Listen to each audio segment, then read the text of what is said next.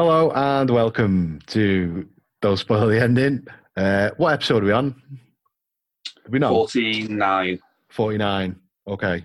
Bit rusty, so I did not actually look at the number up before we started today. I'm Joe. I'm Steve. Hi, I'm John. We're recording this podcast again over the internet, back in a second lockdown, aren't we? Yeah, back on the Zoom again. How are you finding your second lockdown? Oh, I hate it. Absolutely hate it. Yeah. What about you guys? I've had to cancel a bunch of stuff. I was meant to be on a nice little weekend away this weekend that's gone down the pan. But the thing is, because it's the national lockdown, like I've not lost out on any money or anything like that. It's all been sorted with the hotels. They've been all right about giving us our deposit back and stuff like that. But Oh, that's good. it's nightmare for stuff it's nightmare for businesses like that. Like to us, our trade's not like impacted too much by it. We can sort of basically carry on at home, can't we? For like pubs and restaurants, like I just want to go out for a meal or a drink. It's takeaways just aren't the same.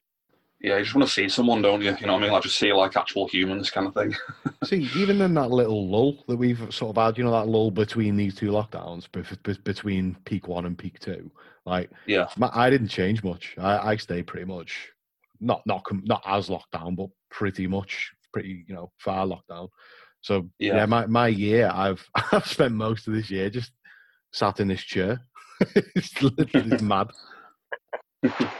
Yeah, I've been trying to get out as much as possible, but like I say, back in the second lockdown again. I mean, well, it's definitely not as strict as the first one.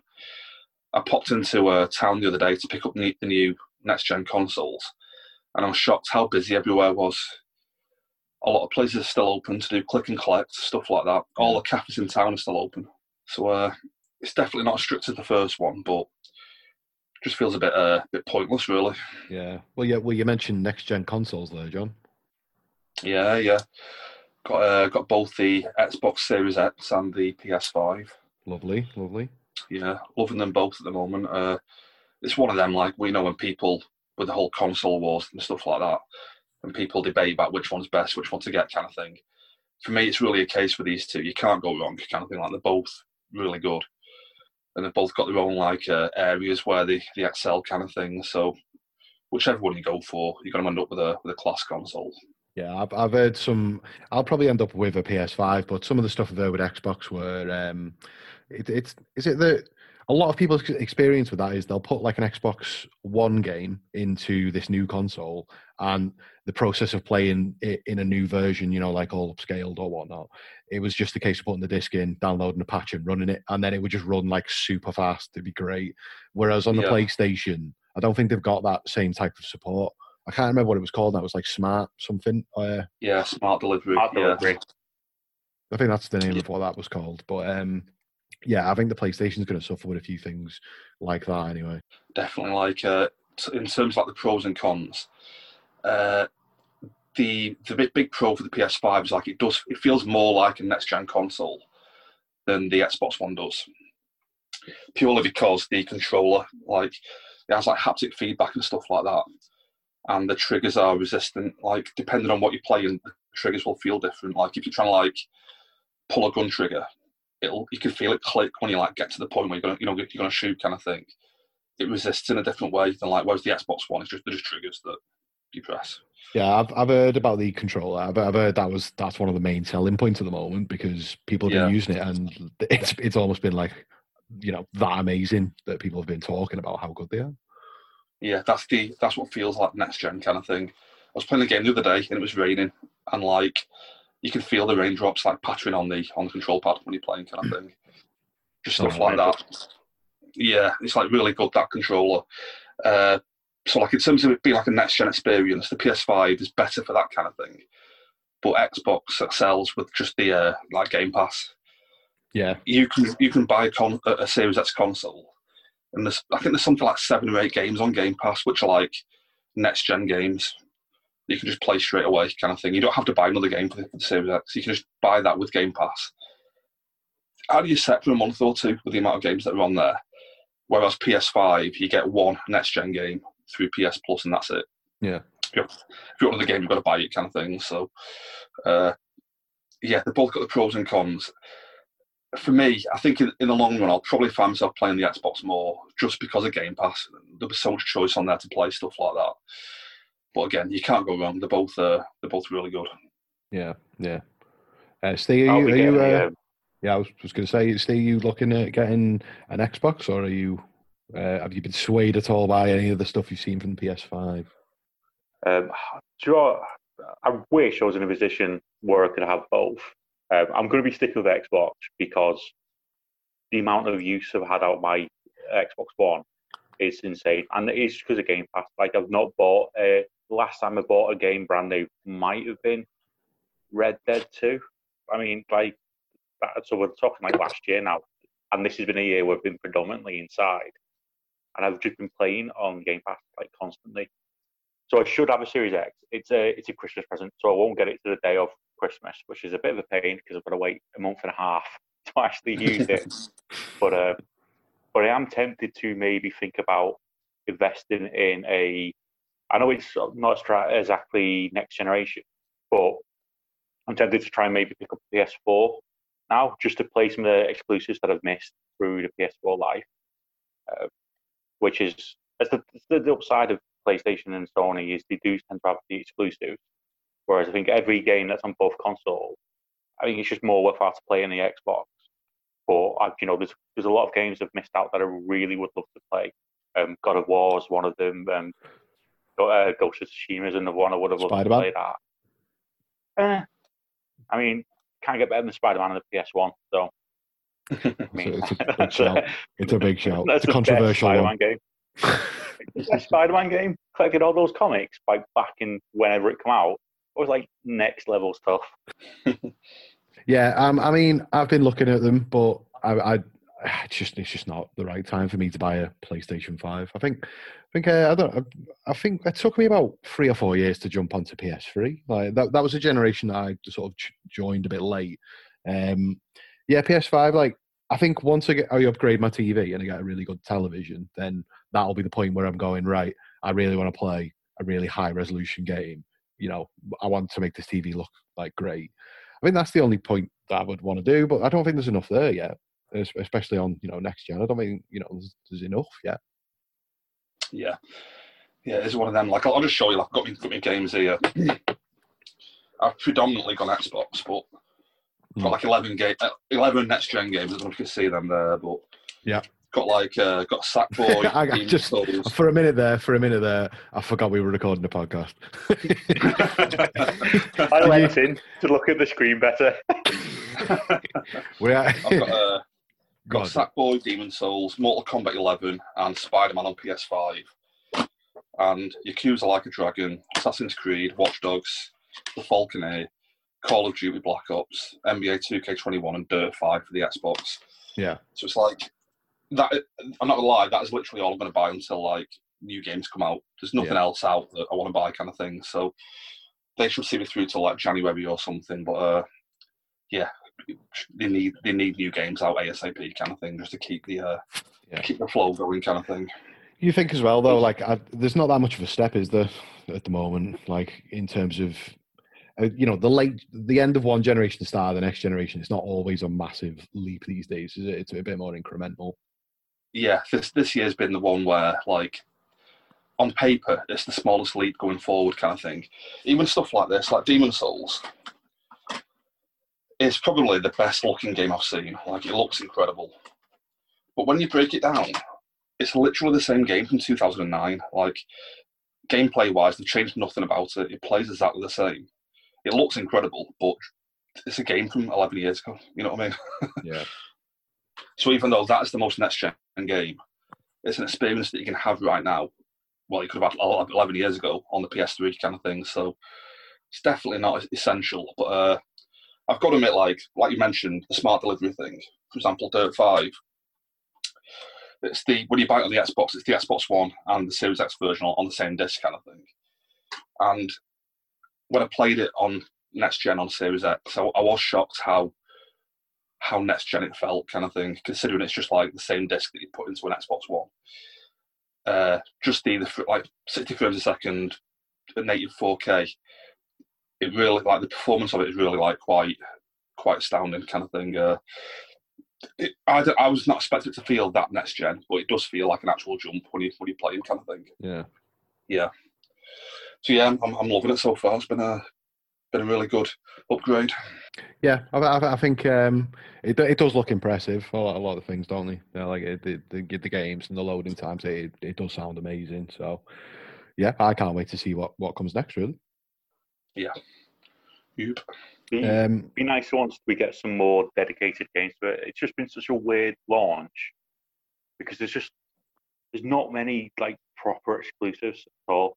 Because like the previous generation is still so heavily supported. Everything that's coming out now is on the old generation anyway. Yeah. I think even with the PlayStation 5, I mean, the big console launch is Spider-Man, which is, I mean, it's an add-on to a game that was on the PS4. I mean, it's been upscaled a bit, but it's still just it's just DLC, isn't it, essentially? Like the Miles Morales game, you can get it on PS4 as well. Yeah. It's like a cross-platform game. You know what I mean? It's like not essential to have a PS5 to play it. Well, it's like Cyberpunk. That's coming out. That's going everywhere. Is it though? Well, I'm sure one day it's going to come out. But I'm assuming that could be one of them games. Well, it's coming out on PC, isn't it? So that's going to look incredible on next gen. But at the end of the day, it's been built to also run on a PS4 because that's been built in. So would you even class that as next gen yet? If it can be handled on a pre-gen, what would you call it? A previous generation's console? Like, it's not really next gen. Yeah, I know what you mean. It's like almost like it's holding it back a bit because they're having to develop games to run on both the current, well, I say previous gen, and now the current gen kind of stuff. So could definitely be a case where it holds it back. Yeah, and especially with Xbox doing the Series S as well, which is underpowered compared to the Series X kind of thing. Everything's got to run on that as well. So could be a case where the developers are hampered a bit by having to make sure the games run on everything kind of thing. I'm pretty sure that's what's caused this latest delay for Cyberpunk. It's that they're having to release it on so many different platforms. It's crazy. Have you seen the actual details of that? Cyberpunk, is it the 10th of December now it's scheduled to come out? Yeah, eventually. But that's only for, in terms of consoles, that's only for PS4 and Xbox One. You can play them on the next-gen consoles, but the actual next-gen update won't be out until like March or something. Yeah, it's like, it is proper late next year, isn't it, comparatively? Yeah. So they're really kind of hampering it a bit, I think. It's one of them, like, me personally, I know a lot of people love the game and play it forever, but I only play it for a month or two and then give up on it. I'm not going to go back next year and think, there's a next-gen upgrade for this now. I'll pop it back in. You know what I mean? I'll have been done with it by then. Yeah. It's a bit like GTA. I think the funny thing about GTA is, was it Sony who made a big point of that on their press conference? They were like, hey, look, you can play GTA 5 on PS5. It's like, yeah, that game came out on PS3. That game has spanned 3 separate generations and been released on all of them. It's insane. That's crazy. But that game deserves its own podcast to talk about what that's managed to make money-wise. It's crazy. But it's crazy that game is still in the top 10. Is it really? Like still in the top 10 selling games. Yeah, it's crazy. It makes no sense. But since it's come out, it's basically just stayed in the top 10 selling games. The funny thing is, I bought 2 copies. I was going to say, I bought 2 copies myself, and I got a free copy on, I think I got it on Epic, probably. Yeah, so like I've got 3 different versions of that, paid for 2 of them. It's crazy. Yeah, I'm not ready yet for next gen, but while we're on the subject of games, we got anything else next gen? Should we cover, or are we talking? I think I'm done. With games entirely, Steve. Oh, sorry. One final thing. I feel like this. I mentioned the PS5 controller, the Xbox controller, Steve. Really similar to the current one, but it's got like a textured underside to it. Can you hear this? You hear that? It's got a really nice texture underneath it, and I just love it. I love the way it feels and stuff. So even though I love the Xbox One pad, best pad. I do. Honestly, it feels like graphite or something. You know what I mean? It feels really nice. But so even though the PS5 controller's got all the bells and whistles, that just feels really nice. So I think you're gonna love that. Feels like pencils. Yeah. I don't know if I can explain what I mean. Do you know, like a tennis racket, like a graphite tennis racket, when it has that kind of like a powdered finish, carbony feeling to it, like feels like that. I'm like, oh, I love it. Love the feel of it.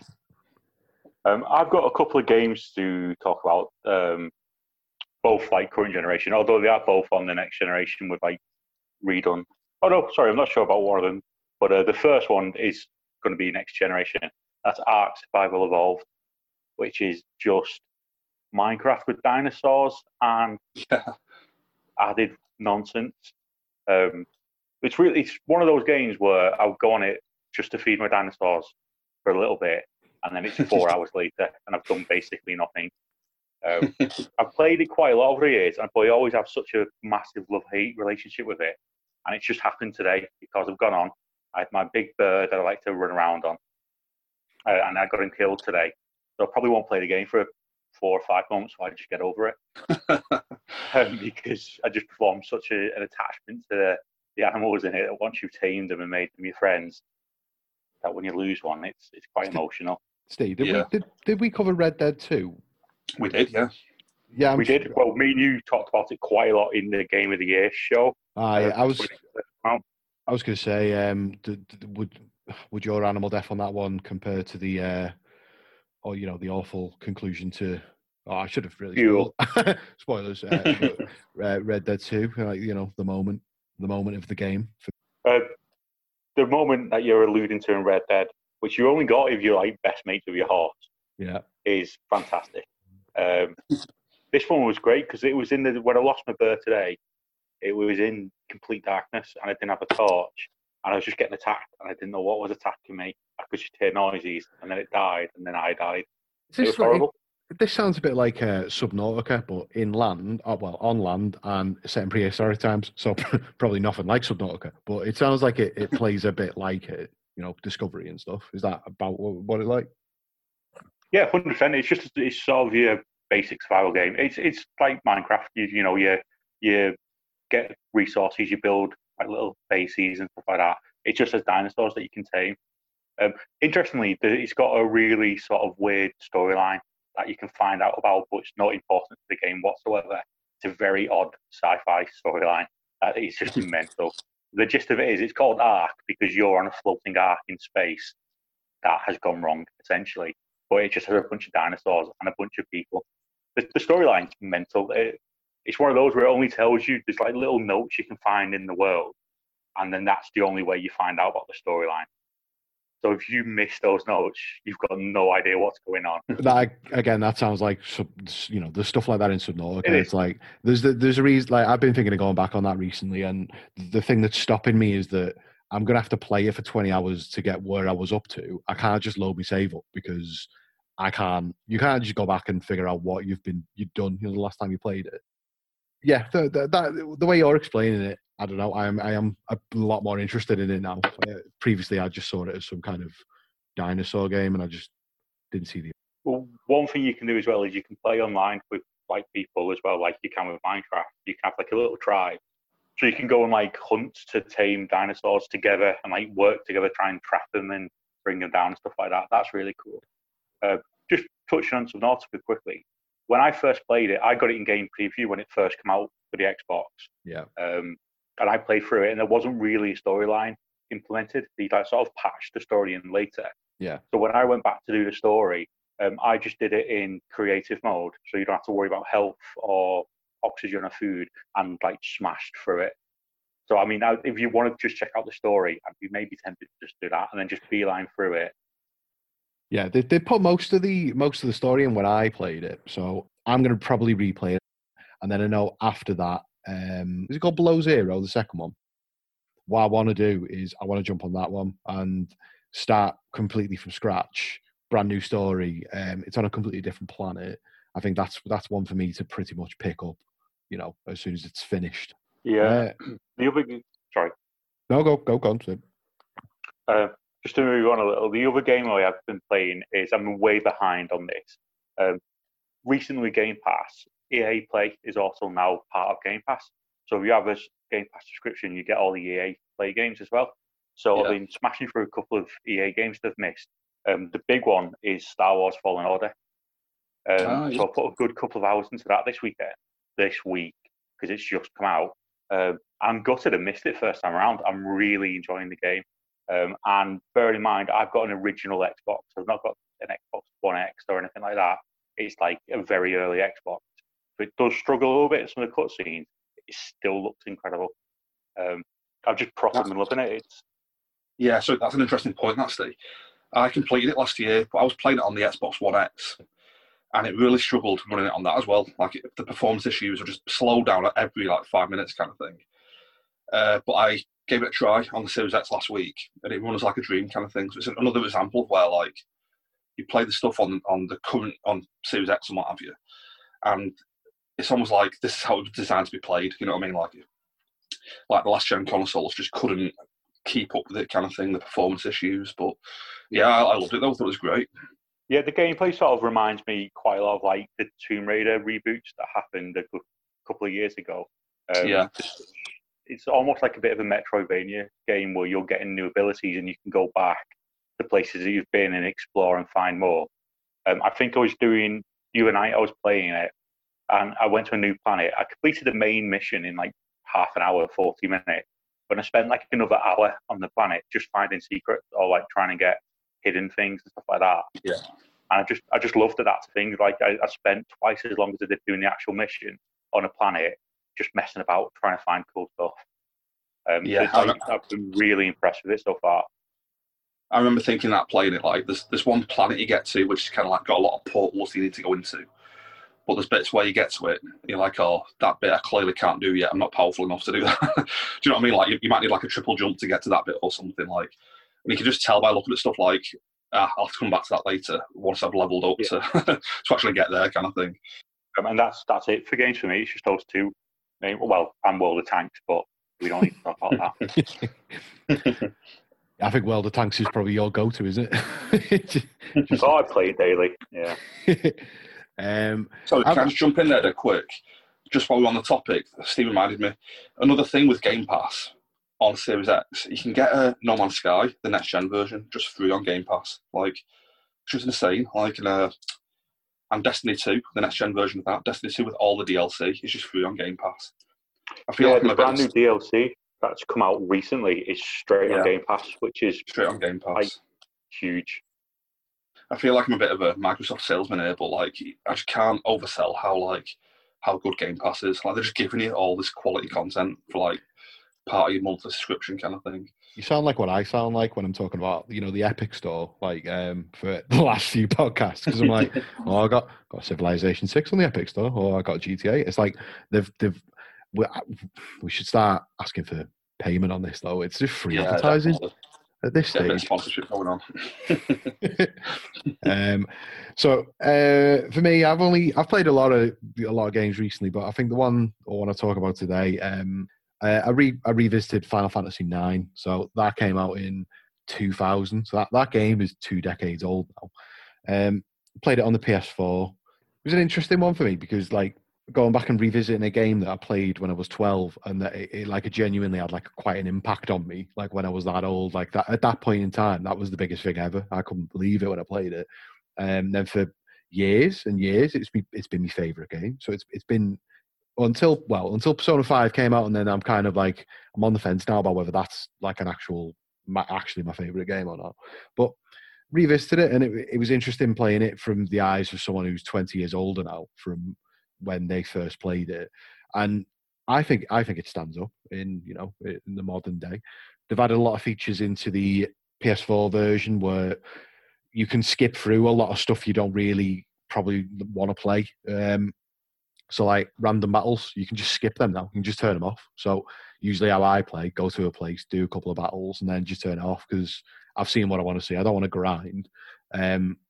It's stuff like that, and you end up just flying through the game a lot quicker. And as someone in your 30s, when you've got a child, that's a lot better to do, is to experience what you want to experience the game rather than grind, because that's one thing I can't do now. I can't do games that involve a lot of grinding. I don't know what you two feel about grinding in games, but I don't know. The older you get, the more you just can't be bothered. Yeah, it depends what the game is, I suppose. If it's All like I do is grinding all the time. if it's like a sports game, like NBA Playgrounds 2, I'll grind the shit out of that. Like I'll just play it repeatedly to unlock everything, kind of thing. But I mean, I'm not a big RPG guy anyway, to be honest. So I don't really. No.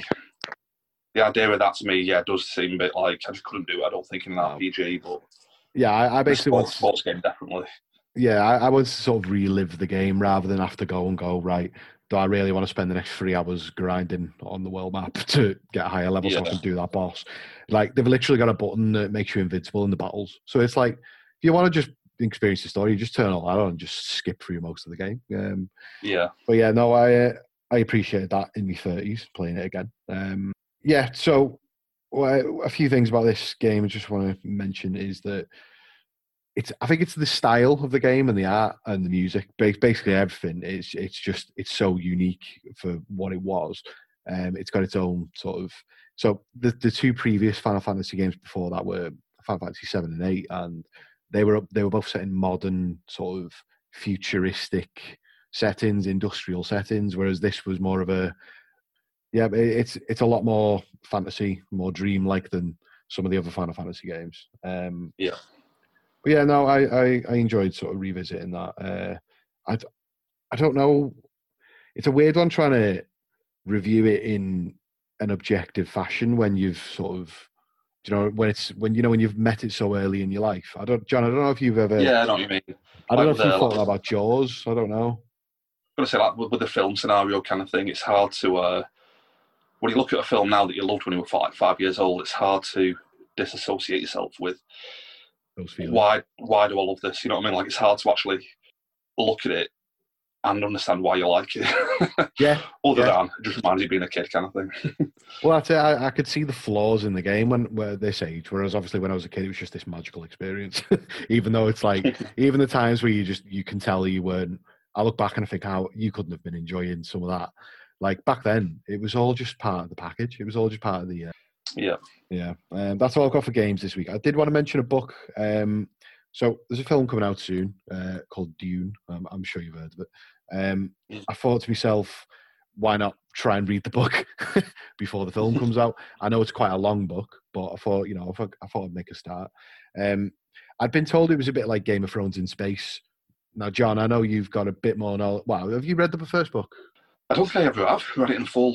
I know this. I've seen the David Lynch film, so I know the story and stuff. But yeah, I don't have an in-depth, not like Game of Thrones. I don't have like an in-depth knowledge like I do with Game of Thrones kind of thing.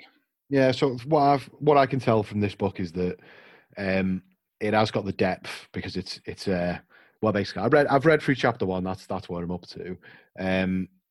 I'm purposely avoiding the David Lynch film simply because I know that it's going to be hard to find whichever version it was that he'd probably approve of. But as far, when I was reading about it, there was, it was basically that there was a lot of pre-production issues, wasn't there? And I don't think he felt at the end that was his actual vision that came out. Yeah, I think it was Dino De Laurentiis who was the producer, and he's famously kind of almost wants his own way on the film and stuff, you know what I mean? Like, and Lynch is the completely wrong director to get if you want, if your producer wanting the film to look the way you want it to look, kind of thing, because Lynch has got his own ideas into. Yeah. It's like, you have to remind me, but like the books are very political, aren't they, kind of thing, and it's all about the houses and what have you, and Spice Man and stuff like that. The film is just a lot weirder and creepier, kind of thing, like a lot of weird alien imagery and stuff like that. So it's good. I mean, I quite like it. Yeah, I'll definitely seek it out after I've probably watched the new one. I don't want to ruin the book for myself by watching the David Lynch film, but I want to watch it in this order first. With you mentioned about with David Lynch there. In his own words, he said he'd sold out early on, and the direction of the film wasn't what he wanted it to be. Pretty much, that's pretty much what he said. But it does mark the point where it's the first time him and Kyle MacLachlan first worked together. That's an interesting point that it's on that film where that relationship started. He played. Is it Paul Atreides or something? Was it Paul? Was it Paul he played? Is he the young son of the family? Paul Paul's the young Paul's the young son of the family. Yeah, that's Cal McLaughlin, and in the new film, it's Timothy Chalamet, who all the girls are creaming their pants over at the moment. So he's got quite a fan base out there. So yeah, I mean, I can't wait for the film. Well, have you all seen the trailer? Yeah. So, Steve, you got any experience with the book? I've not, no. It's one of those for me that I've always intended to read. But like you said before, it's quite a big book. So I've just not had time to even think about getting started with some of that size. Yeah, I mean, from reading it, I can tell from the start it's incredibly dense. It throws so much here without explaining anything. I think that's probably a plus point because it gives it extra readability. You know, when you read it back, if you were to do that, it's a book you can read more than once, but it's daunting on a first read because you're just reading it and you're like, who are all these people? Where am I? What's going on? And it just drops you sort of straight into it. Doesn't explain anything. Yeah. I've got the audiobook and I've not started it yet. I should say that, sorry, that's what I've been listening to. I've been listening to the... And I find audiobooks with stuff like that, which is dense, I find it actually harder to... When you're reading something, you go at your own pace. And if it's dense like that, you can just visualise things at your own pace and work it out. You come to understand who everyone is. When it's an audiobook and you're getting it read at you, if you tune out for like 30 seconds, you're like, shit, where am I up to? Do you know what I mean? It's like I'm completely off track then and I've lost track of everything kind of thing. I've had to re-listen to a few sections to pick it up. Yeah, that's my problem with audiobooks. Is like I listen to quite a lot of fiction podcasts, and I'm always having to rewind and re-listen to something. Because a lot of time when I'm listening to something, I'm doing something as well. So I'm walking somewhere or I'm doing some housework or like the washing up or something. I'm listening to it, and like you said, you would tune out for a second and you miss something important. It is an absolute nightmare. You just got to start again. Yeah. I'm enjoying it though. It's taken focus to get through it and understand what is going on. But yeah, it's definitely one that I don't want to fall like with Game of Thrones. Towards the end of Game of Thrones, I kind of wish I'd read the books first than watched the show. So for this, I do want to read the book, at least the first one, before I dive into the films anyway, or the new film and the David Lynch one possibly afterwards. I know what you mean. Like I'm like that. The amount of times where like I'll see that a film's coming out and I know it's based on a book, and I think, right, if I'm going to read the book, now's the time. Because once I've seen the film, for me, like a book is all about knowing what happens next, kind of thing. So, like, if you know the story, it's like I'm not interested in reading the book because I know the story, kind of thing. So, I need to get through the book before the film comes out. Yeah, I mean, I would say like I've watched that the Dune trailer twice now. I watched it once a few months ago and then once after I read this chapter. And the first time I watched it, I thought, oh, that looks like a really good film. Can't wait for that. The time I watched the trailer after I read some of the book, I was like, this is amazing. Like, I got the context. I got what was going on. There was a scene that's in the first chapter, which is Paul putting his hand in the box of pain. That's on the trailer. And I was like, right, I understand what's going on there now. And I got more out of just the trailer. So I can imagine the film would be a lot better. And the film's got Batista in it. So yeah.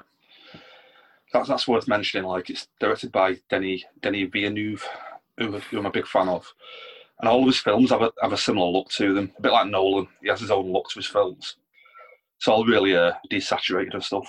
The way he does stuff, and it looks like that. It's got that desaturated kind of like brown glow over the whole film, kind of thing. It looks like Arrival, and it looks like Blade Runner 2049. You know what I mean? It looks like those kind of films that he's already done, kind of thing. Yeah. It's interesting as well. Like, I'm done with Dune. What should we move on to next? I don't know if we've got any books. We don't usually do books. So, where do you want to go next? Do you want to jump into the film? Or actually, I'll just mention one film I've watched. I forgot about that. I watched only today. I watched Horrible Bosses for like the first time since it came out. Don't know why I ended up watching this. I just thought I was off work. I just thought I'd find a film to put on. I've got it on Blu-ray set up there. I never watched it, so I thought I'll stick Horrible Bosses on. It's one of them films that, like, I like it, but I don't know why I like it. Like, I genuinely can't explain. Like, it's a comedy, and I can't think of anything in the film that I find funny. Like, but I kind of like it. It was kind of fine. You know what I mean? I've seen it in a But while. yeah, it's like good cast. Like Jason Bateman, I think he's great in everything. Kevin Spacey before he was blacklisted. Colin Farrell, Jennifer Aniston, Charlie Day, Jason Sudeikis, Jamie Foxx. Yeah, it's Jamie Foxx, isn't it? There's a lot of people in there. But yeah, I like it. I watched it. The film just like washes over me, and afterwards I'm thinking like, why do I like that film? I can't even remember what happened. Like, do you know what I mean? It's completely in my head and then out of my head in the same day, kind of thing. But yeah, it's perfectly fine. Give it 3 stars. But one thing I will mention, I am so sick of like after credit comedy scenes. You know, like in comedies where after the once the credits start rolling, they show you like all the outtakes during the film and stuff, and it's like, oh, it's just so funny. If you think that's funny, like it's the worst thing I've ever seen. You know, like Jason Bateman tripping over his words, and everyone's like, oh, cracking up laughing. It's just like you thought that was good enough to put over your credits at the end of the film, like. So yeah, ban credit comedy outtakes. I'm sick of them. But other than that, though, perfectly fine. 3 stars. Fair enough. Very nice. Steve, have you got anyone else got any films or anything? I've not got any films really aside from the one that we'll be discussing soon. But before we move on to that, I did want to just mention a TV show that I've been watching recently because it's mental. It's called Comrade Detective. I don't know if any of you guys have saw this on Amazon. No, I've not heard of that. So the gist of it is... Sorry, what? Hasn't Inman mentioned this show in the past, or...? I feel like he might have done. It feels familiar. I think it's relatively recent. But the gist of it is, there was an 80s buddy cop show in Romania that was lost to time and has recently been rediscovered and remastered and redubbed in English and is now being released over here. I feel like I've heard of this. Yeah, the 2 main characters are voiced by Channing Tatum and Joseph Gordon-Levitt, and it's incredible. It's so good.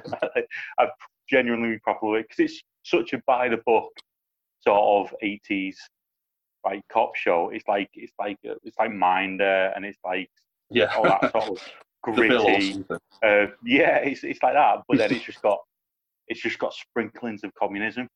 But the way they work like propaganda into it is incredible. Like the dialogue is genuinely fantastic. One of my favourite standout jokes was early on. The gist of it is like all sort of police procedurals like that nature. You have a grizzled old veteran, his partner dies, he gets a young and new partner, they don't like each other.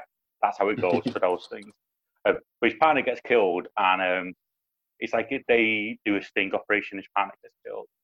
And someone suggests that maybe he was a dirty cop, maybe he was like taking someone to slag, and the response is, that is impossible. There are no corrupt police officers in the glorious Republic of Romania. It's impossible that there could be anyone.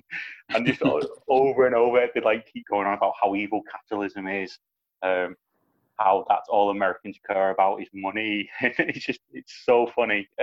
I would definitely recommend watching it. I think there's only about 6 episodes, so it doesn't take too long to burn through. But it's like genuinely shot on location in Bucharest as well. Which is crazy because it's like shot recently and it still looks like it's the 80s over there. It's just, but that's Romania. But yeah, I've just been Soviet sort of binge watching that for. Yeah, it is. It's very much like that. There's a whole pivotal plot point around genes, which is a very old joke with the 80s sort of communism that they couldn't get genes, so they were a hot commodity over there.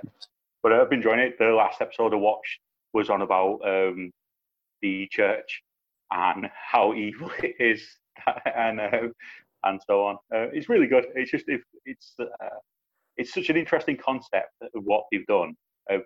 In a weird way, it sort of reminds me a little bit of. This is an odd comparison, but has anyone ever watched Dark Place, Garth Marenghi's Dark Place? Oh, I bloody love Garth Marenghi's Dark Place. It sort of feels like an American version of that. So obviously it doesn't quite hit the same comedy notes. But yeah, it's got the whole thing. You've got Channing Tatum with the director sat in a theatre talking a little bit sometimes before the episode, and then you get the episode. it's really good. I would definitely recommend watching it. I think that they're only shot 40-minute-ish episodes, and I said there's only 6. But it's just such an interesting piece of like work. The whole concept for it, that it's this lost Soviet era, like critically acclaimed show. I think in one of the bits where they're talking about it before he goes into the show, they're on about how it was actually Stanley Kubrick's favorite series, and how a lot of it influenced his later work and stuff like that. It's really good. It's definitely worth a watch. Yeah, I've not heard of that. I'll have to check it out. Yeah, it's streaming on Amazon. I like that at the minute. Yeah. Very good, very good. Have we got anything else before we move on to the main feature this week? I don't think we've mentioned it by name, have we yet? I don't think so. We're doing Blade Runner, aren't we, from 1982? We are. Directed by Ridley Scott. Yep. Yeah, so I watched this film recently. I watched it twice. The first time, I'll be honest, it completely passed me by. I felt like I wasn't even watching a film. I feel like I think the problem was me. I don't think the problem was the film. I just wasn't paying enough attention. So I didn't really take it in at all and thought nothing of it. And I thought, right, there must be something wrong. So I thought, right, I'm going to rewatch it. And I said to you two, I was like, right, let's do a podcast on Blade Runner then. And I rewatched it and I focused on it. I really did. And there were parts I enjoyed. I generally found it quite boring, though. I'm just going to throw my opinion straight out there. I thought it was... whilst I enjoyed it, I'm not rushing back to go watch it again. I thought it was a bit... I think that is a common experience with it. A common opinion. And that's the thing of the film. It's more like an experience than an actual story. You know what I mean? I definitely picked up on that. Definitely. I would agree with that 100%. Yeah. What do you... Well, I really like it. I think intentionally the pacing is slow. It's meant to sort of like plod along. I really like it. I do, but in some ways I like it more for like the whole experience more than a story. Like the world and like how I think fits together. I love about Blade Runner. It just all slots so neatly. I think in it is so believable and makes sense. The story sort of step into that for me. It's got an amazing aesthetic. I think it's an incredible aesthetic. Like throughout, I'm talking sound design. I'm talking music, visuals. Like, you know, if you show me a flying car, that's going to win me over. Like, it's worth mentioning. Which cut did you guys both watch? So I watched the 1997 final cut. That's the one I watched. I actually rewatched that one today. I watched the final cut. I have watched the director's cut in the past, but this morning I watched the final. I watched the final cut. It's the only one. There's a box set there with 4 versions of the film. It's the only one in 4K in that box set, so I watched that one. But I grew up watching the original version, and like I think you might actually like it more, Joe, because it's like talking before about Lynch, you know, wanting his own vision and stuff in a film. Ridley Scott wanted his own vision of this film, and Warner Brothers completely overrode him and like changed all the film pretty much without his knowledge. Yeah.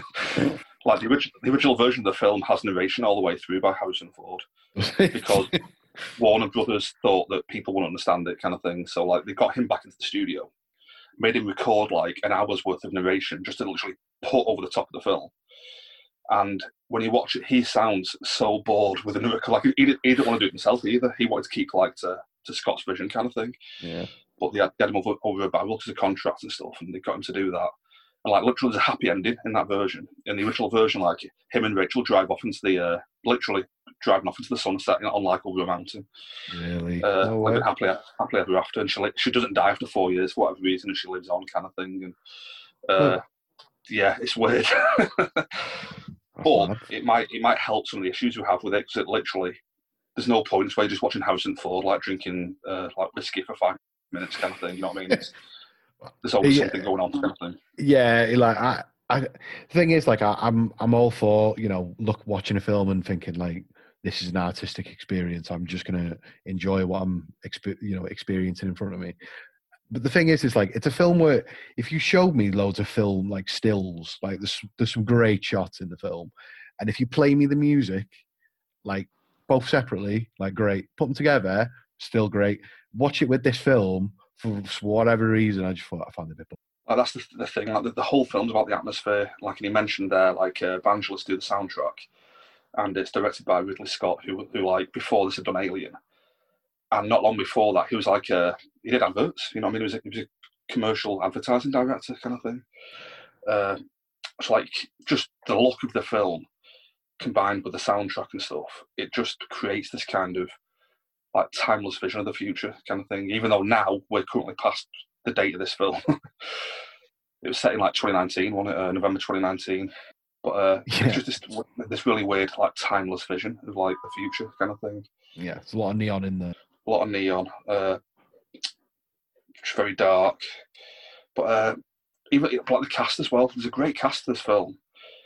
I'll just run through a few of them. Like it's like a who's who of like character actors from the 1980s kind of thing. It's like Harrison Ford, Rutger Hauer, Sean Young, Daryl Hannah, Edward J. Olmos, Brian James, Emmett Walsh, Joe Turkel. I only realised recently he was in The Shining as the bartender. Oh, wow. And in Blade Runner, he's the guy Eldon Tyrell, who runs the Tyrell Corporation. I only realised that last year. He's in The Shining. Yeah, I didn't until I saw it on a documentary or something. But it's the same guy. And James Hong, who's the Asian guy in the freezer early on, who's in like all the 80s action films and stuff like. So it's got a good cast. Yeah, go on, Steve.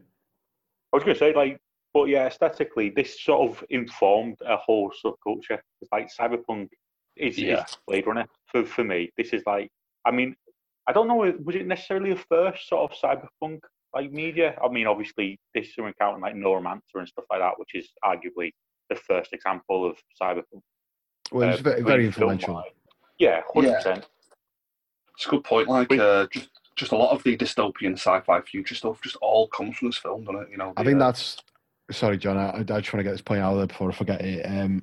I think that's the problem that I've got is that in 2020 I'm so used to enjoying all the things that are probably taken from Blade Runner that by the time I get to Blade Runner, I can't recreate the experience of watching that in 1982 or let's say when a lot of this wasn't around. I can't recreate that. So I'm just used to all the new stuff which is took from that. Like I grew up with the Matrix came out when I was like 10, 11 years old. Yeah, I know what you mean. Like, how familiar are you guys with Philip K. Dick, which like is the story that this film's based on?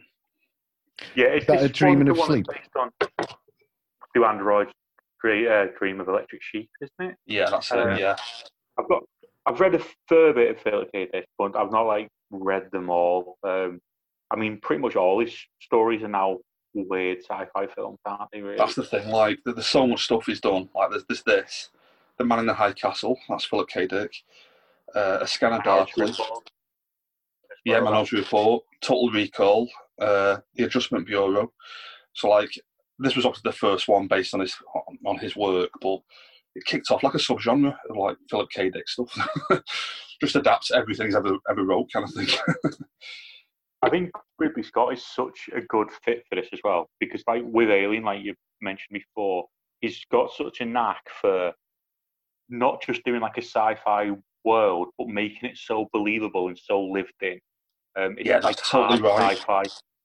It's like everything looks like it's natural, like nothing's super clean. Like this is the future, but it's just shitty. Like it's raining all the time. Like nothing works. Everything's broken down and decrepit. Like when we go in Sebastian's apartment block, he's the only person that lives in it, and the rest of it is derelict. It's like this is what the future is probably going to be like. Everything's going to just be horrible. Steve, further to that, with in Sebastian's apartment block, like it's the ambience of the blue smoky lighting, just all over the place. Yeah, if he can put like a strobe light coming through a window, like he will do, kind of thing. Yeah. Well, like I think Steel hit on something there that I'm not clicked with. He has a knack, like in Alien. The concept of Alien is like a futuristic thing, but the way they approach it, everyone working on that ship, they're just like office workers. They're just like people, blue collar workers doing their jobs. Like in any other film, they'd all be like posh, like sci-fi people. I can't really explain what I mean. And the ship would be like a gleaming, predominantly white example, and it would just be perfect. The Nostromo was falling apart. There was leaks everywhere. There was wires and stuff hanging from the ceiling, and it was like well, it makes sense. This is like it's not a posh research vessel. It's a trucking ship essentially. So it looks like it's a big rig in space. That's what it would be, and that's what it looks like. I've always looked at Star Wars for this as well. It's like it's a believable sci-fi universe. Like everything's just shitty and kicked in because it's lived in, and it's like it makes sense because the world's not perfect. So why would sci-fi be perfect? And like in Alien, there's a bit in that film where a couple of the crew members are arguing about getting a bonus. They're saying like, we're not doing it unless we get our bonus, kind of thing. And it's like a real like a relatable conversation. You know what I mean? Like, just arguing about wages. You know what I mean? Like, it makes it feel real. And like in this film, Blade Runner, like any other film about like a futuristic cop tracking down cyborgs would be like say like this kind of like futuristic gleaming world. But in this, it looks like the worst job ever. Like a normal like day-to-day cop job. You know what I mean? Well, I mean, again, Decker's reluctant. Like he insists that he doesn't do it anymore, but he's basically not given a choice. And it's heavily implied that I don't know the name of the other cop, but he basically says, if you're not one of us, you're one of the little people. Which I thought that's quite interesting, especially with like today's climate. It makes it very much seem it's cops versus everyone else. Yeah, definitely. Can I just jump off on a point there? Like you mentioned Deckard. This is one of the reasons why, as a kid, I loved Harrison Ford. It's my favourite actor, kind of thing. I thought he was the best. And I watched this when I was like 11 or 12, the original version. I was like, this is not like your typical Harrison Ford film. And it's because like Deckard, is he even like a good Blade Runner? Like, they make out as if like they're turning to him because we need the best, we need you back. Like he's garbage as a Blade Runner. Like he gets battered by that Leon and he gets saved by Sean Young. Do you get the impression he bumbles through? Yeah, just literally luckily managed to solve the whole thing. The only one that he actually tracked down and killed was that woman who was shot in the back who fell through the glass. Yeah, in a public place. There's no safety protocol there. Yeah, just running away, shooting in the back. Like, he's like a really bad player. There's the scene where he's chasing her originally and she's sort of what looks like a subway entrance full of people and it's a really crowded shot. And then he pulls his gun and it's mental because there's just so many people around. But yeah, I think he's really bad at his job. At the end, Rutger Hauer has him beat and luckily he just dies. Yeah, he has to beat them. He helps him up, and then that's sort of it. And then there's the moment you mentioned there, John, before about like 5 minutes of just like nothing happening. Like I can't. If you on the final cut, I don't know what it's like on the other versions, but on the final cut, it's a solid minute of them staring at each other with music playing in the rain. A solid minute, no dialogue, nothing, just staring. I mean, Rutger Hauer is so good in this film. It's like almost like isn't it his character name, which is an awful character name, to be honest. Yeah, but he's so good. He's so like obviously towards the end when he's actively, you say there's a minute and stuff where he's not doing anything. He's playing with Deckard. Like because he's like an elite combat unit. Like he's the best sort of military tech that exists in the world. So he's just playing with him. It's like when they first sort of fight and he smashes through his fist through the wall and pulls his hand through and then breaks his fingers and then gives him his gun back. It's like, yeah, you can get me, we can make a shot sort of thing. Like he knows he's going to, in his mind, he's going to win that fight. So he doesn't even really care. Yeah. But he's just so menacing. Like even before that, just his interactions with Sebastian is like, just watching that entire scene where Sebastian's making breakfast is possibly one of the most tense I've ever been in any sort of film ever. Just where it keeps cutting away to the eggs bubbling away. It's horrible. It's so tense. I just almost can't bear it.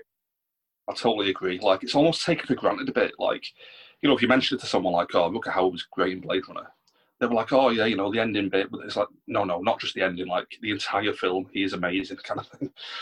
he puts in such a performance all the way through.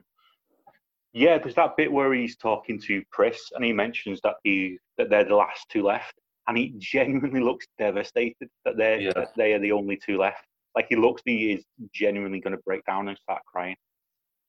There's one bit as well, like early on, where he's talking to James Hong, who's the Asian actor who's making eyes for the replicants, and he has a line where James Hong's saying like, "Oh, I made your eyes," or whatever, and Rutger Hauer's like, "If only you could see what I've seen with your eyes," kind of thing. It's just like a class line, you know what I mean? Like this dialogue's amazing.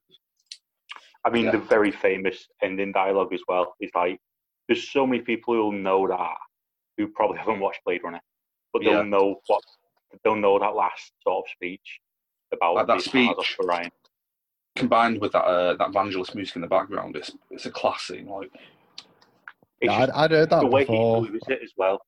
Yeah, I'd heard that before. You know, that line and stuff. It's one of the big lines, isn't it? Yeah. Seeing attack ships on fire off the shoulder of Orion, like it's so good. But yeah, Rutger Hauer in this film, like it's just off the scale how good he is. Like, you know, when like people talk about like someone being born to play a part, it really does feel like he was born to play Roy Batty kind of thing. Yeah, there's just obviously it's the way he delivers the line, but there's just every now and again there's such a weird sort of cadence to how he speaks, and I feel like that's sort of what it betrays that he's, you know, obviously a replicant. Every now and again he'll be halfway through a sentence and just have to take a couple of extra sort of breaths between saying the next word, and it just makes it so chilling. He's fantastic. He's really, really good. I mean, as much as I like Harrison Ford in the film as you know, arguably the main character, I mean, Rutger Hauer, it just wouldn't be the same film without him in that role. Like, I've always kind of taken Harrison Ford for granted, like, but I don't think he's particularly that good in this film. Just watching it this time, he has a few little, like, ticks and quirks that he falls back on. Like, do you remember the bit where he's talking to Zora, the woman who he shoots in the back, just in cold blood kind of thing? He's talking to her, and he's put this weird, like, nerdy voice on. Yeah, I noticed that as well, yeah. When he claims it's from he's meant to be from the Committee of Moral Abuses, but it's like a Simpsons nerd character or something. It's like, oh boy. Just a really weird choice to do. Like, he definitely looks the part though in this film. Like it fits in with the whole like aesthetic. It's like the focal point, isn't he? He does, but like, there's another thing that he falls back on. He kind of does it a bit in Indiana Jones and Star Wars. This, but I feel like it's really noticeable in this film. Whenever he's getting beat up, he proper like over exaggerates kind of thing. I don't know if you noticed or not. Like, there's one bit where Leon's beating him up against that dumpster, and he has a thing where he holds his mouth open when he's getting beat up. It's like, do you know what I mean by that at all? Like, it's like he's trying to oversell it or something. It's really weird.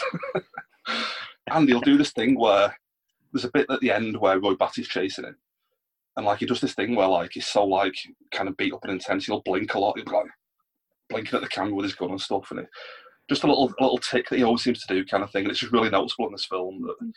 You need to put this needs to be a video pod. This. I was going to say the same thing. I'm so unhappy that nobody will get to witness those impressions other than me and Joe. It can be our first YouTube vid. We'll do impressions of Harrison Ford in Blade Runner. I feel like your one was offensive. Like, Harrison Ford's got sort of a distinct face that he pulls in like every film as well, and it's like sort of an almost exasperated expression. He does it when he's ordering noodles and the police come to pick him up. It's sort of like almost a hound dog look back towards a noodle vendor, and I feel like he does that in every single film. I know what you mean. Like, there's one bit where the other guy, Edwin James Olmos, taps him on the shoulder with his cane like that. He grabs the cane like, he's that annoyed kind of thing. Just like standard Harrison Ford stuff, but it's still good though. It's just, I think you can see like he's more suited to Han Solo and Indiana Jones. Well, I think Edward James Olmos is fantastic as well for a role that barely has any dialogue. He sort of fulfills what I would say is like a William Dafoe role, where he barely says anything and he's sort of like almost set dressing, but he's still so menacing and like has such a presence on screen, even though he's not really doing anything. And I feel like he's great at that because he's so present in the film. He's in so many scenes, just lurking in the background, and then obviously leaving his cranes around as well. Yeah, I know what you mean. Like, just his look, like, he has that hat and the little, like, kind of goatee beard and stuff. It just looks really, like, unique, you know what I mean? When you see him in, like, Battlestar Galactica, you're like, that's that guy. You know what I mean? Like, it looks nothing like him kind of thing. Yeah, it's mad, isn't it? Obviously, there's a bit of a gap between the two, but, yeah, you wouldn't put two and two together there at all. Yeah, exactly. But he is great, though. I mean, do you want to get into that now, the whole origami unicorn thing? I'd say we get into it. Yeah. You guys know the significance of that? The origami unicorn that's left at the end. Do you guys get the meaning behind the fact that he dreamed of a unicorn earlier in the film? It's like implying that he's a replicant, basically. Right. Yeah. I didn't get that. Because otherwise, how would he know his dreams? You know what I mean? Or is it just a coincidence? You know, that's the thing. But it shows him dreaming of a unicorn earlier. Then later, he leaves that for him, as if to suggest, like, he himself is a replicant that's been built just to chase replicants, kind of thing. But that unicorn scene, the dream, wasn't in the original cut. So when he does that at the end, it's got no meaning whatsoever. It's just a way to end the film. You know what I mean? Right, okay. It's only the final cut that's put that back in. It's very interesting that to have that in and then not. I don't know. It kind of doesn't make sense originally. Like, this is the thing that maybe, like, you might be missing, Joe, because like, this has been like a myth and a legend going back to when it was first made. For years, everyone's debated about. That's the big debate about the films. Like, is Deckard a replicant or not? You know what I mean? That's the big question about the film. I think that's why a lot of people love it, because it's a bit like a bit of an Inception kind of thing. You know, the end of Inception. Is he actually still in the dream world, or has he come out, kind of thing? And people love that kind of ambiguity, and that has been like the big mystery behind the whole film. But they've answered it in Blade Runner 2049. So I won't say. I won't mention to you guys what it is, but he kind of wrapped it up. So, but yeah, that's like a big thing. But there's like all little weird myths around it. I always thought this was the truth. That scene with the unicorn, where it comes galloping out the woods, the myth always was that he shot that 3 years later for the film called Legend with Tom Cruise, and he used that footage to cut back into the film to fit what he wanted. But it's not true. He actually shot it for Blade Runner in 1982, and Warner Brothers just took it out because they thought, why the fuck are we showing a unicorn about the forest? And that just shows like how stupid the studios are, kind of thing. Yes, it wasn't in the original cut, so it just made no sense whatsoever. I'd say, I mean, we've gone over a few things there where I'm not sort of rethinking how I feel about the film, but it does remind me of a lot more of the positive things that I sort of saw in the film. Some of the shots, so Harrison Ford, when you first see him, he's sat in front of the fluorescent lights. I think that was a very nice shot. With the music behind it and stuff. It's not far into the film that we end up in a meeting with Harrison and Tyrell. You know, when they're talking about Rachel. That the scenery of where they are, where it's like this grand sort of almost marble, like giant room, with the background being like pyramids and just sharp edges almost. Like it was the aesthetic on that. That was my favourite sort of scenery of the entire film. Which is great. I agree. Like it's a weird like 1920s Art Deco style mixed with this weird futuristic thing. It's like really, really odd, but it's like timeless. You know what I mean? It works as a future because it just looks like it's not set in any time, kind of thing. Like it could be any time. You know what I mean? Yeah, it could be anywhere. That it could be any time, anywhere. Definitely. I mean, just the design of like the Tyrell building in general is amazing. Where you've got it's a giant almost pyramid, and you've got the elevator going up to it. Or even the wider shots where you've got them going in a flying car. Yeah, it just looks like such an imposing sort of evil building. It's fantastic. Yeah, agreed. Some of the other stuff I liked in the film, just generally the soundtrack. There's quite a few sort of wobbly, slightly out of tune pianos with synthesizers. I was well into that. I think I heard a saxophone at one point in the film. I think the thing with that, it's meant kind of thing. Ridley Scott was basically making it like a 1940s detective film, but set in the future. And so that's why you've got all that weird like jazz warbling stuff in the background, because it's like a 1940s jazz band kind of thing, but in the future, you know what I mean, in the future kind of thing. Yeah, but I thought the music was great. I think one particular moment is when Rachel runs away from Harrison Ford. I forgot his name, Deckard. That's right, isn't it? Yeah. The notes sort of like when she runs away from him, the notes go a bit funny, and like you end up in some like downward sort of run down the scale, and it slows down a bit almost, and it's kind of a weird scene anyway. And then the music kind of makes it feel even weirder. What are your thoughts on that? Is that the hashtag Me Too scene? I was going to say that's the slightly, the slightly, I don't know, troubling scene, 2020. He basically forcing himself on her. Yeah, because when I was watching it, I was thinking like, this is a bit different. Yeah, I think a lot of that is that it's a product of its time kind of thing, and maybe again evoking the 1940s kind of film noir thing. You know, like I don't think it has a different feeling watching that scene now that it did in 1982. You know what I mean? Yeah. Do you reckon that was a lot? Did that sort of thing fly in 1982? Yeah. Do you reckon? Yeah, it was fine back then.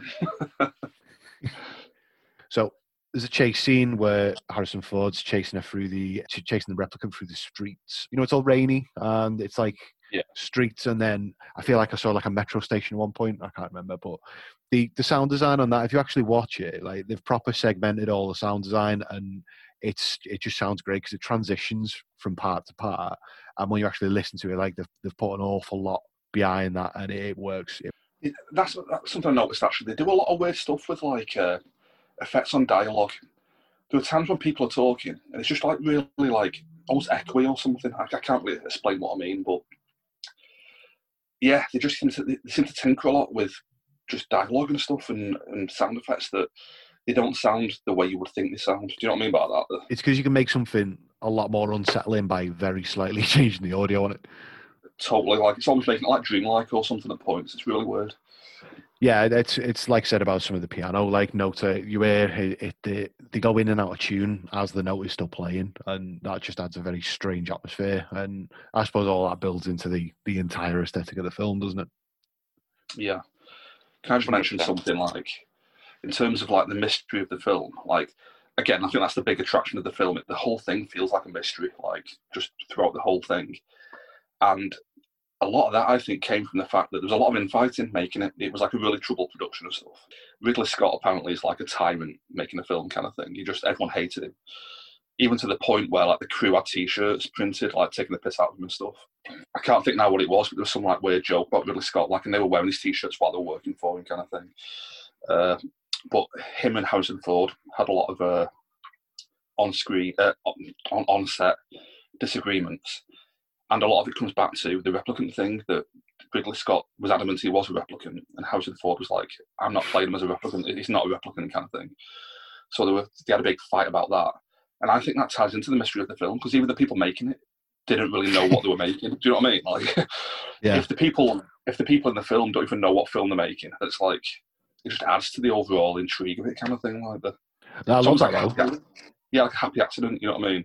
Yeah, it's like the conflict there has created like a natural situation where he said, right, well, I'm going to play this as a human.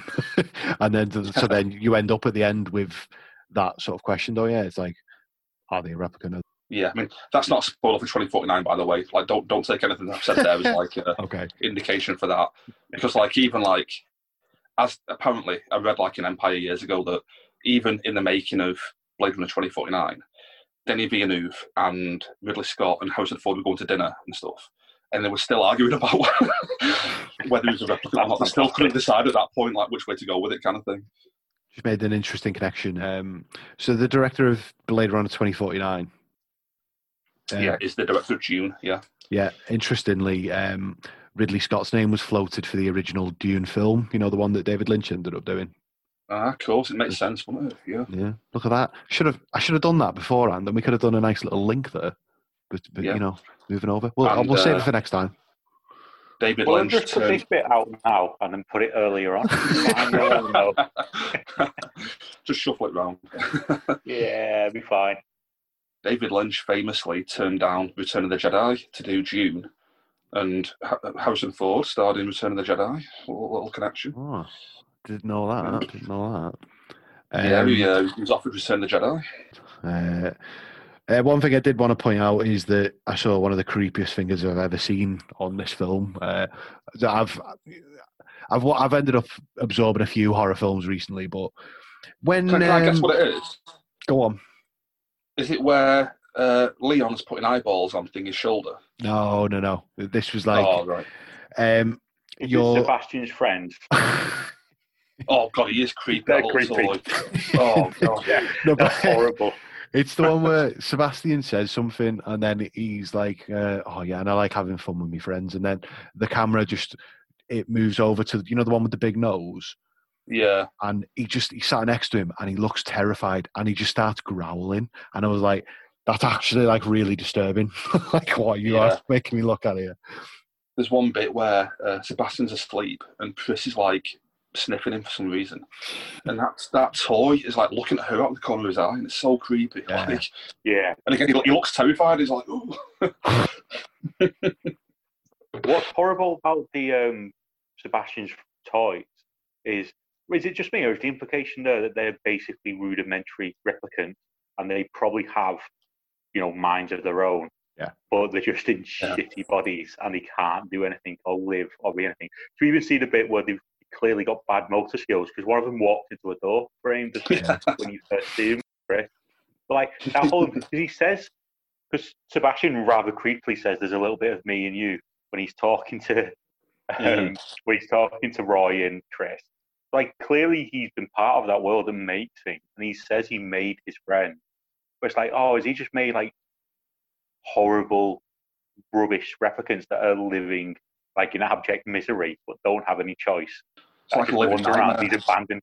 Yeah, he's just making like just sad things. Just all of Sebastian just upsets me. Yeah, basically, it's just horrible. It's the most sort of disturbing place in sort of the whole film. Like, for me, it's just yeah. So I would say I've probably covered what I want to cover for this. Have you got any final points you want to come to before we start sort of rating it and stuff? I've just got a few final points. Yeah. Well, I've got just two scenes. Well, one point and one scene really that I wanted to highlight that I love. The scene where he's talking to Rachel and he's basically telling her memories that leads up to the spider hatching. I love that. It's so good. That's the slow sort of realization from Rachel. Yeah. As she sort of realizes what he's saying. I think that's excellent. I'm not a big fan of Sean Young, but the way she plays that, you can see her face, like she's crestfallen kind of thing. Like she just realised she's a replicant kind of thing. Yeah. The bit where he said sort of like she sort of doesn't understand how he knows, and when she joins in, and then where he says it's because they're not your memories, the Ariel's nieces. That is, and then how upset she is that even leads to him saying, "Oh no, it was a joke. It was just a bad joke that I was telling," sort of to try and rush out of it. That and the whole idea of the test as well, which I love. Like it's sort of this far-flung future, and the best way we've got to tell replicants and humans apart is some weird test where you just get asked questions, and it's based on how you respond. You end up getting shot. Mental. Yeah, it's crazy that's how they figure you out. It's just asking you a bunch of questions and have a really uncomfortable close-up shot of your eye. I found a glitch with that though. The whole void conf test thing. That's the only way to find out the replicants. Actually, their eyes glow. So look at their eyes, and you're a replicant. Kill them. Glowy eyes. But I quite like that touch though. Blood. Just cut them open. Just do a test. They're not human, basically. And so, that was one thing I really noticed on this watch. Like the eyes that glow so much. But I read afterwards that's there for the audience. Basically, it's just a little in that world, they're not seeing people's eyes glow. You know what I mean? Yeah, it's just like a cinematic. It's just there for the audience. Yeah, like a little nod for the audience kind of thing. But I thought when I saw the eyes glow, I was like, oh, forget the test. Just go to an optician. Just the whole idea of replicants in general is just kind of horrible, really. Like we've made indistinguishable from human robots. And we thought, you know what, they're going to get uppity. Let's only let them live 4 years. Yeah. But also, let's not let them know that they're robots. And then it can be a nice surprise for them when the 4 years is up and they fall apart. And, let's give them all shitty jobs. Like, you've got Roy, who is a forced soldier. That's his job. He has to fight. And then it is mentioned sort of offhandedly that Pris is a pleasure model, shall we say, out on the outer reaches. So it's like the two principal replicants, we know that one of them is a soldier and has probably zero choice in it, and the other one is I would say prostitute, but she probably doesn't get paid for it. So that doesn't really work. Is it any wonder that they want to just run away and just be happy and live their own lives? I read there's one way to watch this film where if you look at Harrison Ford as a paid assassin and you look at the replicants as escaped slaves, the whole film just feels a lot different. Yeah, that does put a different twinge on. Just one thing, in terms of like this film being like a predictive future, we mentioned earlier about it feels timeless, and it could happen at any time kind of thing. There's one bit where they break that. They have a massive TDK neon sign at the end of the film, and it's like, TDK didn't make out the 80s, so they've got that wrong. TDK are long gone. And I've just got one final point, if that's okay. Again, we're back in lockdown again, and Danny's, the Chinese in town, is shut. And Lee's the other Chinese that I go to. It's just like, you never know it's going to be open kind of thing. Like, you just, might as well be shut. It's so hyper-localised. Be proper craving like a good Chinese, and that bit at the start of the film where like he orders a couple of dumplings and some noodles and stuff. You want to get a quick look at it, but it looks amazing, kind of thing, and he has a little bite of it, and you're like, oh, that Chinese looks so good. And that's my final point. Oh, makes me want to go Danny's down at Warrington Town Centre. It really does. I can't wait for lockdown to end. Just go to the Chinese. Danny's is right. Sorry for anyone who lives in Warrington, you'll know this. I won't bother apologising. Yeah, well, I mean, to be honest, if you live in Warrington, you need an apology just for some sort of reason. Danny's barely qualifies as a Chinese. I'm sorry, but that's the truth. It was actually closed the other week because of COVID. Someone had COVID in there. That's genuinely, they put the sign on the door. That makes sense, if I'm honest. Yeah, get down to Danny's if you're in the area. Okay, I think we've pretty much covered the points we want to cover for the film. Should we start giving final thoughts? I'll give you mine first. I suppose with me, I can only really review it based on what I can see in front of me in 2020, having never seen it before. I reckon if I'd have watched it in 1982, it would have blown my mind. I can appreciate the aesthetic, so that rages all across the film. It's quite the atmosphere in there. I just thought the story was a bit boring. I'm probably. That's the funny thing. Sorry to cut you off there, mate, but like there's no story, is there? Yeah. It's like you're almost just watching things happen. You know what I mean? I think with me, it's made me want to watch Blade Runner 2049 a lot more, because I feel like that's almost like I might get what I want out of Blade Runner from that film. I don't know anything about it, but I definitely think you will. It's more of a traditional story, definitely. Yeah, I mean, it's even more that I imagine special effects and stuff are going to be of upgraded by 50 years, because it's 50 years set after the film. 30, I think. Oh, yeah, 30. 2049, yeah. Yeah, no, I didn't do well at maths.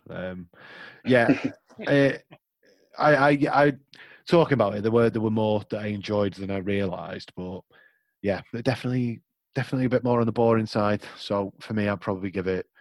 I sound pretty down on it, but probably a 2.5. Simply because I think I went in with too high expectations. I thought it was going to blow me away, and it just didn't.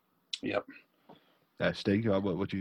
Well, I've definitely talked on the podcast before of like my weird love of films where nothing actually really happens in the film. Because there's a lot of my favourite films that's the case. There's Once Upon a Time in Hollywood's a great example. Like up until the last couple of minutes, and even though stuff at the end doesn't really tie into the rest of the story, nothing happens. That's one of my favourite films. The Wrestler with Mickey Rourke, zero things happen in that film. There's just no story in that film at all. I absolutely love it. And again, with this, I think John, like John said, it's almost like there isn't a storyline in it. But I almost feel like it's weird, really. It's more like just Blade Runner is sort of like a piece of art almost more than a film. It's like, definitely. like an experience, and I absolutely love it. I did watch it relatively young.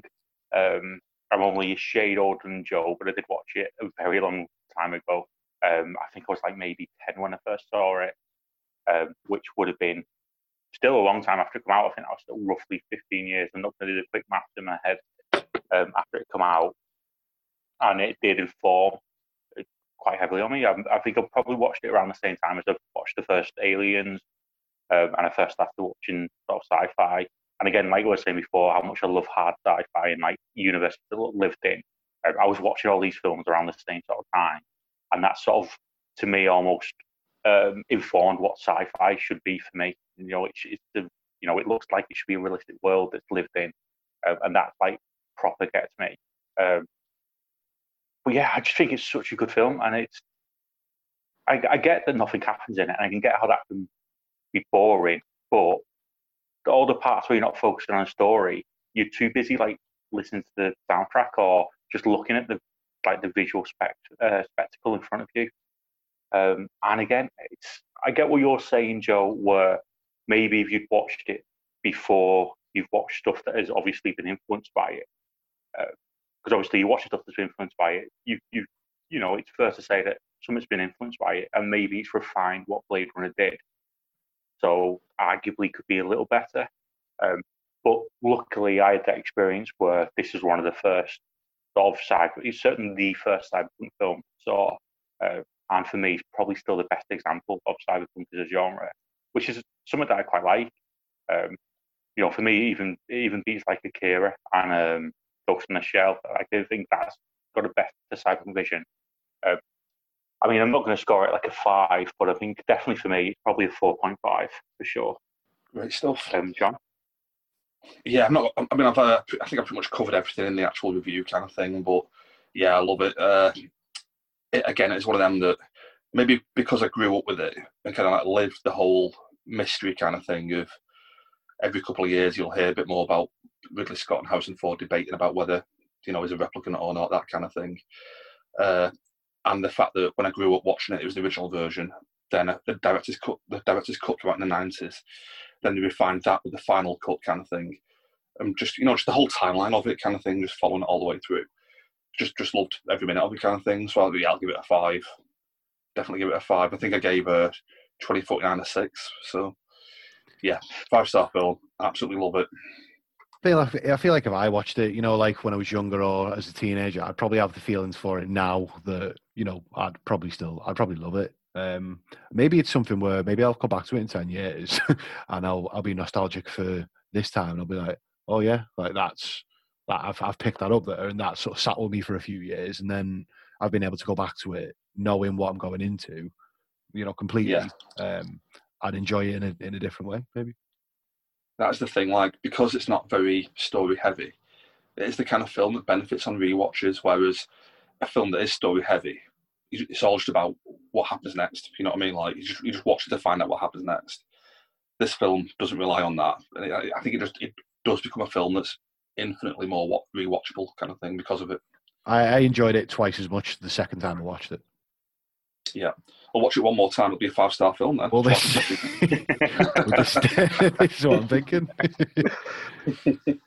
I mean, I knew I liked the film anyway, but rewatching it this morning sort of reaffirmed how much I love this film. Like, if I would have just not rewatched it for this podcast and I would have got off my memory, I probably would have, despite loving it, probably gave it closer to like a sort of a 3. But like watching it again this morning and just watching it and thinking, oh no, this is such a good film. It just boosted that score up for me. But like John was saying, again, I've saw a couple of different cuts of this film, and it is, you know, like sometimes where you see like a film will have an event that happens, and then later on the main character will learn something new, and then you'll still pan back to what happened, and you'll get it from a slightly different angle that gives you more information. That's almost what all these repeated cuts of this film has done. Like every time we've got a new little bit of information, and it subtly changes the film, but adds a lot of meaning to it. Definitely, yeah. Which is weird because that's like a great bonus to the film that was sort of never intended, but it's just naturally happened. That's pretty cool. Not many films can say that. Yeah, and like I say, I think you would benefit, Joe, from watching the original cut, because it also almost makes you appreciate this one even more, kind of thing. Do you know what I mean by that? Because you watch the original cut and you're like, they're just over-explaining everything. They explain absolutely everything in the film. Yeah. And it makes you appreciate how much this film does by telling you nothing. You know what I mean? Like you're just watching it unfold, kind of thing. Yeah, I know. I do like the sound of it, and like I said, I've not gave it a bad rating because I did enjoy it, and I have watched it twice now. I've put 4 hours into watching it. Yeah, it's made me want to watch the next Blade Runner. So that's what I'm going to be doing. Cool. Very good. Right, guys. I think we're done. Yeah. So I forgot how to wrap these up. So we'll probably be back in a few weeks with another episode. John, have you got anything lined up? Don't think so. Nothing to mention. No, I think I'm done. No, so Steve, have you got anything else, or should we wrap up? No, I think we've been fairly comprehensive this evening. Lovely. Well, perfect then. All right. Well, thanks for listening. Hope you enjoyed that, and we'll speak to you next time. Cheers. Bye. I love you. Cheers.